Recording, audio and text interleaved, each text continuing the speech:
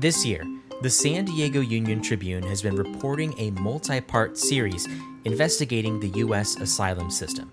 It's called Returned. The latest part of the series looks at what happens when the asylum system does not protect someone who had a legitimate fear of death. The series lays bare the many complications and inequities of a system meant to provide refuge to the world's most vulnerable people, and showing that the system's shortcomings have been deepened due to many changes in immigration policy. For the San Diego Union-Tribune, I'm Daniel Wheaton, and this is your San Diego News Fix. Kate Morrissey, you cover immigration for the San Diego Union-Tribune, and you've been working on this project for some time. And this story really focuses on this one individual that you happened to meet by circumstance. Can you tell me how you found this individual? So I knew that I wanted to tell the story of what happened to somebody that the system did not protect.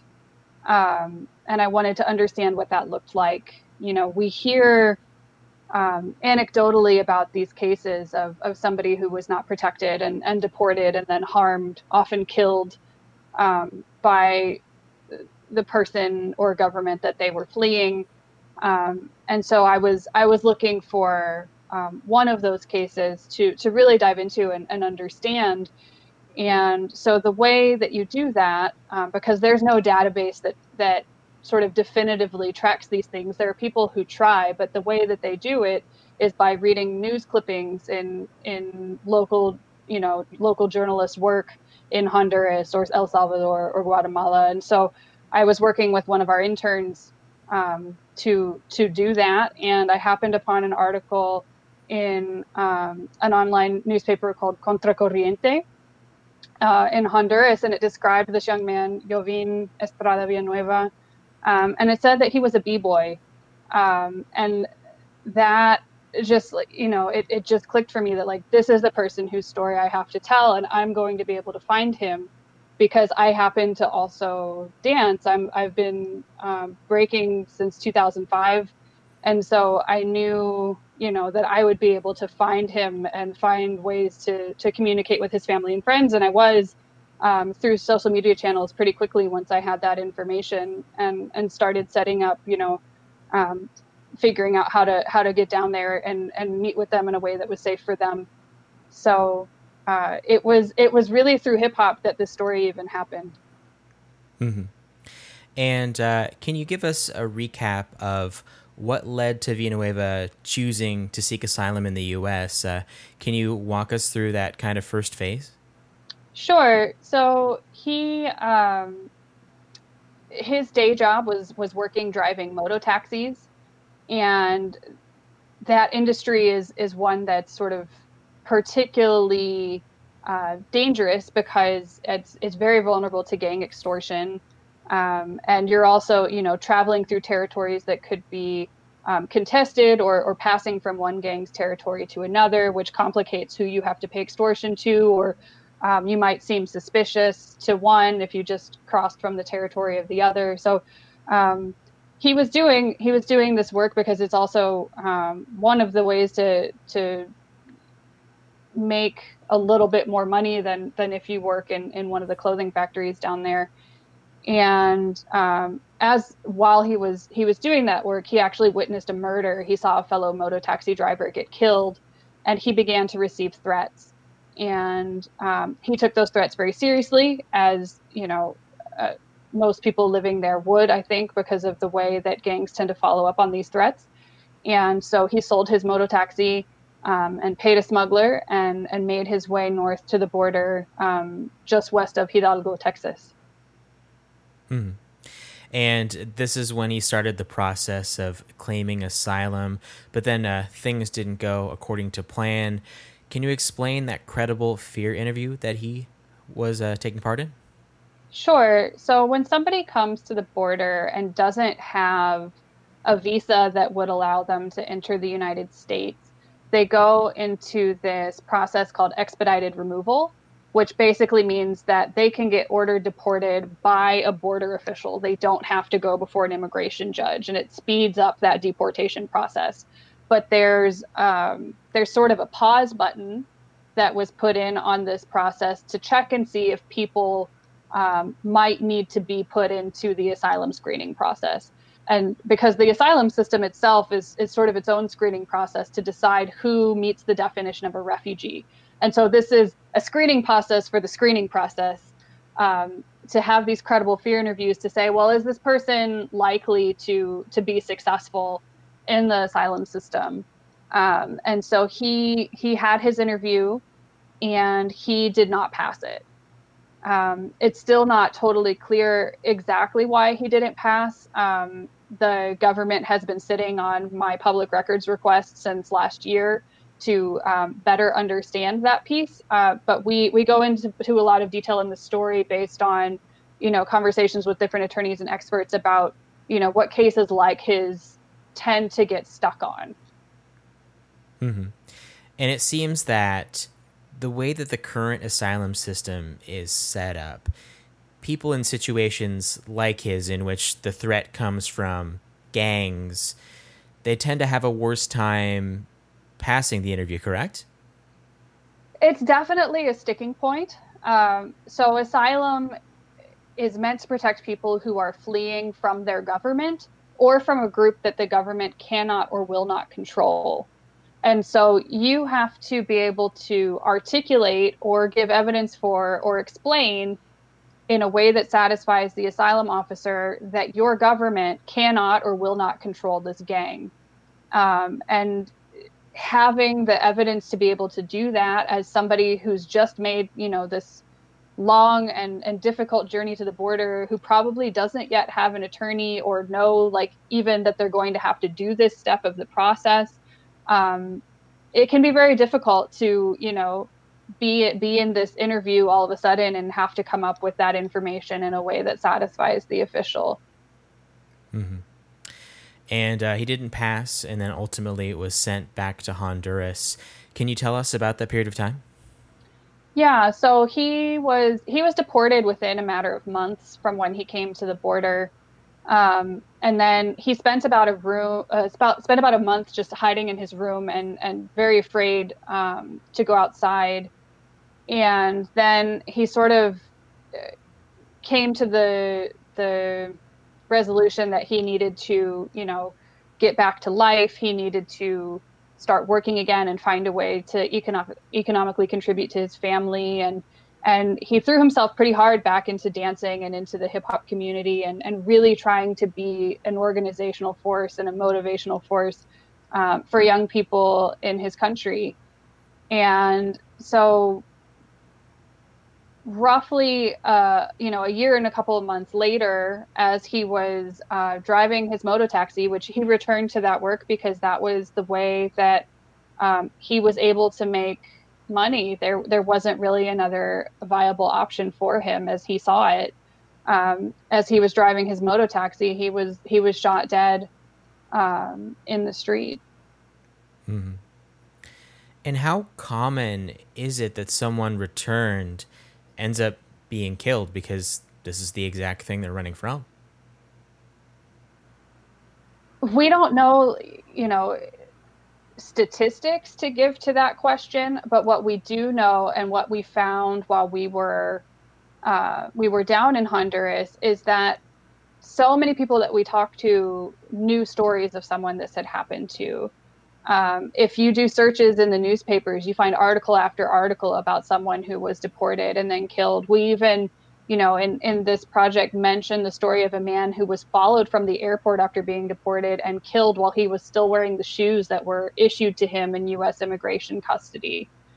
Because, the way that corruption works, the gangs were able to get an eye on the deportee list and know that he was coming. And so, it's one of those things where you tell people why you're there and the work that you're doing. They're like, oh yeah, like so-and-so, or it was like everybody knew of at least one person that this had happened to. Mm-hmm. Yeah, it sounds like in Honduras, it's becoming a tragic fact of life.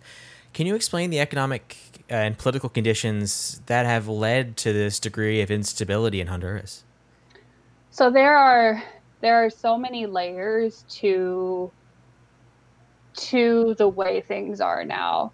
Um, Starting off on just, a very basic level, most of the people living in Honduras live below the poverty line. It's somewhere between 60 and 70% of the country lives below the poverty line.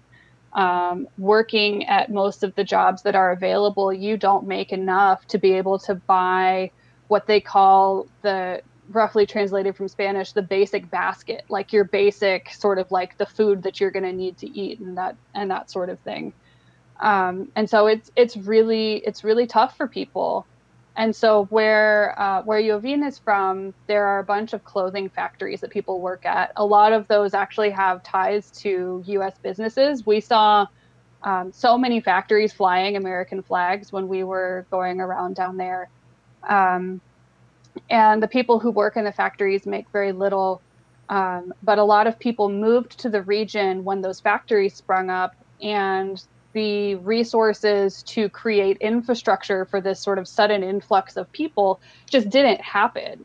So you had people, building houses on land that wasn't even really, theirs, and how, houses they're, building these very sort of rough structures out of, whatever they could find to build with. There's no potable water, there was no electricity, the roads are terrible, and so you have them starting from that point, no, very little access to childcare. Many of these folks are single parents, and how do you go to work all day and then, leave the kids, and where are they going to go?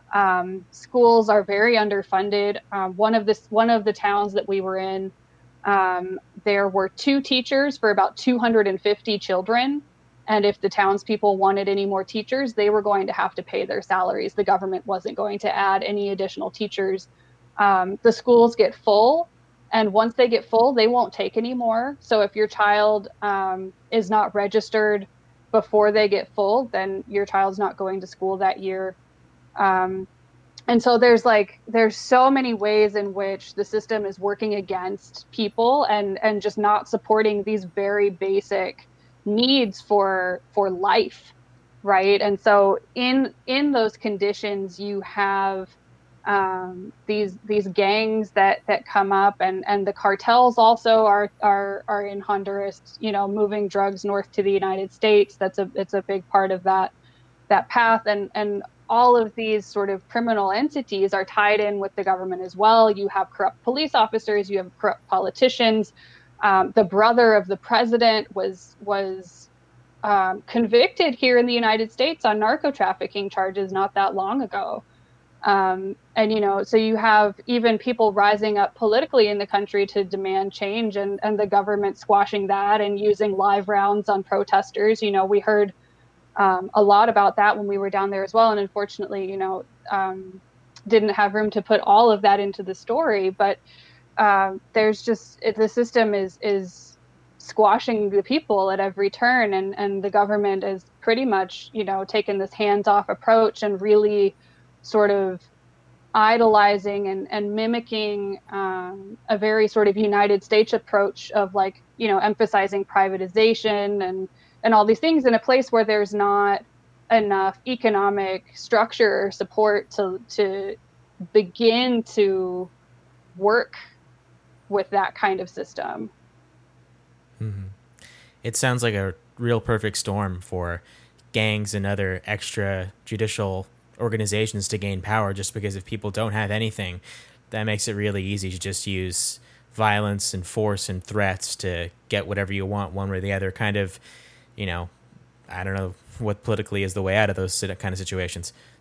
Exactly. And if you're a child coming up in a neighborhood where this is happening, and your parent is absent, either because they're working all the time or maybe even tried to head north to make more money to send back for you, and you don't have anybody caring for you, and there's this gang and they're reaching out a hand to you, like what do you choose to do? And so all of these things sort of build on themselves to create this cycle and this system that that's just not helping anybody. And going back to the U.S. asylum system, in what ways has it been built to fail these people? Because from what you described, it does make sense that people would have legitimate fear of being prosecuted and killed. And asylum is a way that you're supposed to be able to go to a place like the United States and seek refuge.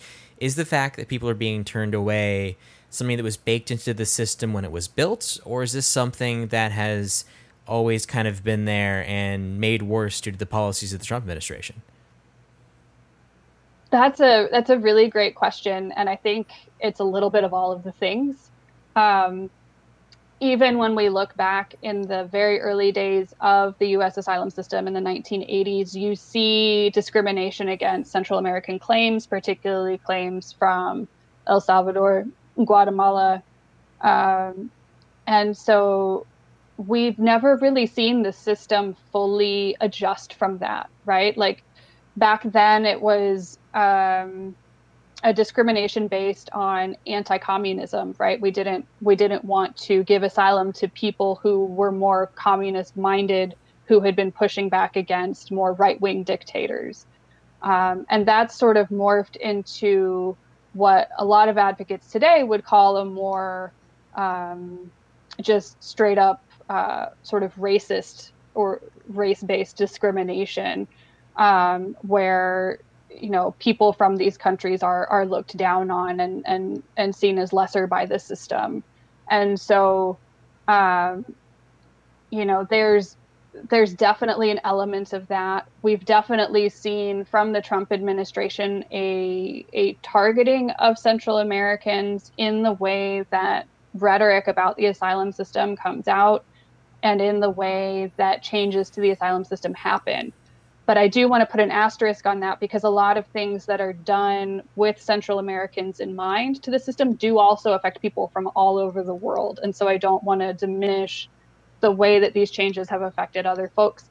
But we do definitely see that rhetoric coming very strong, saying that this is particularly to address folks from Central America, which is, I think it's really notable, and that these are the countries that are closest to us. Asylum is something that you can only get once you get your feet to the border to ask for it. And so it would make sense that the people who are closest to us are the ones who are going to come in larger numbers, because just geographically, you're going to have an easier time getting there. And so to have something that's really trying to deter our closest neighbors from coming, I think that's, there's something very real there about that. Mm-hmm. Yeah, for someone seeking to make immigration more restrictive, it's kind of the easiest boogeyman to use, and that's what we've seen from Stephen Miller and many others in the administration. For sure. Mm-hmm. And despite all of this, and despite even the history going back, into the 80s of, people in Central America not getting their fair shake in the system, are Hondurans still willing to risk seeking asylum? Has it continued as it has? So when we were there, we, definitely saw people who were still, in the process of getting ready to leave, or had just left, or whose families had recently been split apart by migration. We think of, I guess, from sort of recent events in this country, we think of family separation as something that happens here, or happened here at our border in a particular time by U.S. officials. But when you go to a country like Honduras, you see very quickly that, when a family member chooses to leave, there's a family separation that happens there as well. Oftentimes, it's a parent leaving a child behind, or maybe one parent and child leaving and the other staying. And so you do have an additional instability created by those separations. And I think I've moved slightly sideways from your question. I'm sorry. Yeah, it's understandable. I mean, the situation that you described are exactly the reasons why anyone would seek asylum. And even if there is more targeted pushback, in the past 4 years, people are still going to try. They are. And I think, there's something that's sort of grown into the culture of sort of idolizing the United States. I remember seeing the American flag on a lot of, just little shops that we were passing or car dealerships and things like that. And I asked, our fixer, like, why is that flag on everything? And he said, oh, it's because they're trying to say they have American goods. They have superior goods, right? Like that was the message, the marketing, right, is that idea. And it's very pervasive when you're there. And, talking with folks, so many people brought up this idea of the American dream. And I think, for me, that made it even more sort of pertinent when Jovin's friend brought up this idea of the Honduran dream and just, what it means to choose to stay in that country and to know what you're facing in that choice and what that must feel like to have to make that choice about the country that you're from. Mm-hmm. Yeah, I think that's one thing that often gets lost in discussions about immigration and asylum is that these aren't easy choices. These are choices that people make after trauma, stress, and, difficult conversations with their family that, it almost seems foolish to reduce it down to like, these little headlines and short scripts we have for the ways that immigration has changed and, even from the beginning was flawed. Definitely. And it's such a complex web of things that can push somebody to go and maybe the thing that was the last straw in their mind is not, all of the things that happened before that led them to that sort of final, like, oh, all right, I'm going to go. And sometimes it's whichever thing is the last straw for that person is the thing that's going to come out of their mouth when they're asked why they're here. And if that one thing doesn't line up with our picture of what asylum is supposed to be for, what the asylum officer or the judge's picture of what asylum is supposed to be for, then that person's, going to end up deported, even if some of the other things that have happened to them that sort of led them to that moment are things that would have counted. So this is the third installment in this series. What's coming next? We have one more installment that we're working on. And this one, my hope is that it will be a little more forward-looking. This series has, been a combination of the present and the past. So far, we've looked at sort of where things are at or where they were at back in February prior to some of the changes with the pandemic. And we've looked at, the history of the system's capriciousness. We've looked at the history of how the system came to be, and some of the historical issues that have been a part of it. And so I'm hoping to look a little bit ahead now at some of the different choices that could be made to change the system, and also to help bring a little bit more of a picture into how this system, which, like I said, is a screening process, fits into this sort of larger global picture of what we as a world have decided to do about the issue of forced displacement. Yeah, and certainly there's increased pressure and scrutiny on the way the United States handles immigration policy. So, people in many cases are demanding change. So it'll be interesting to see your expertise on this incredibly complicated system. Well, thank you.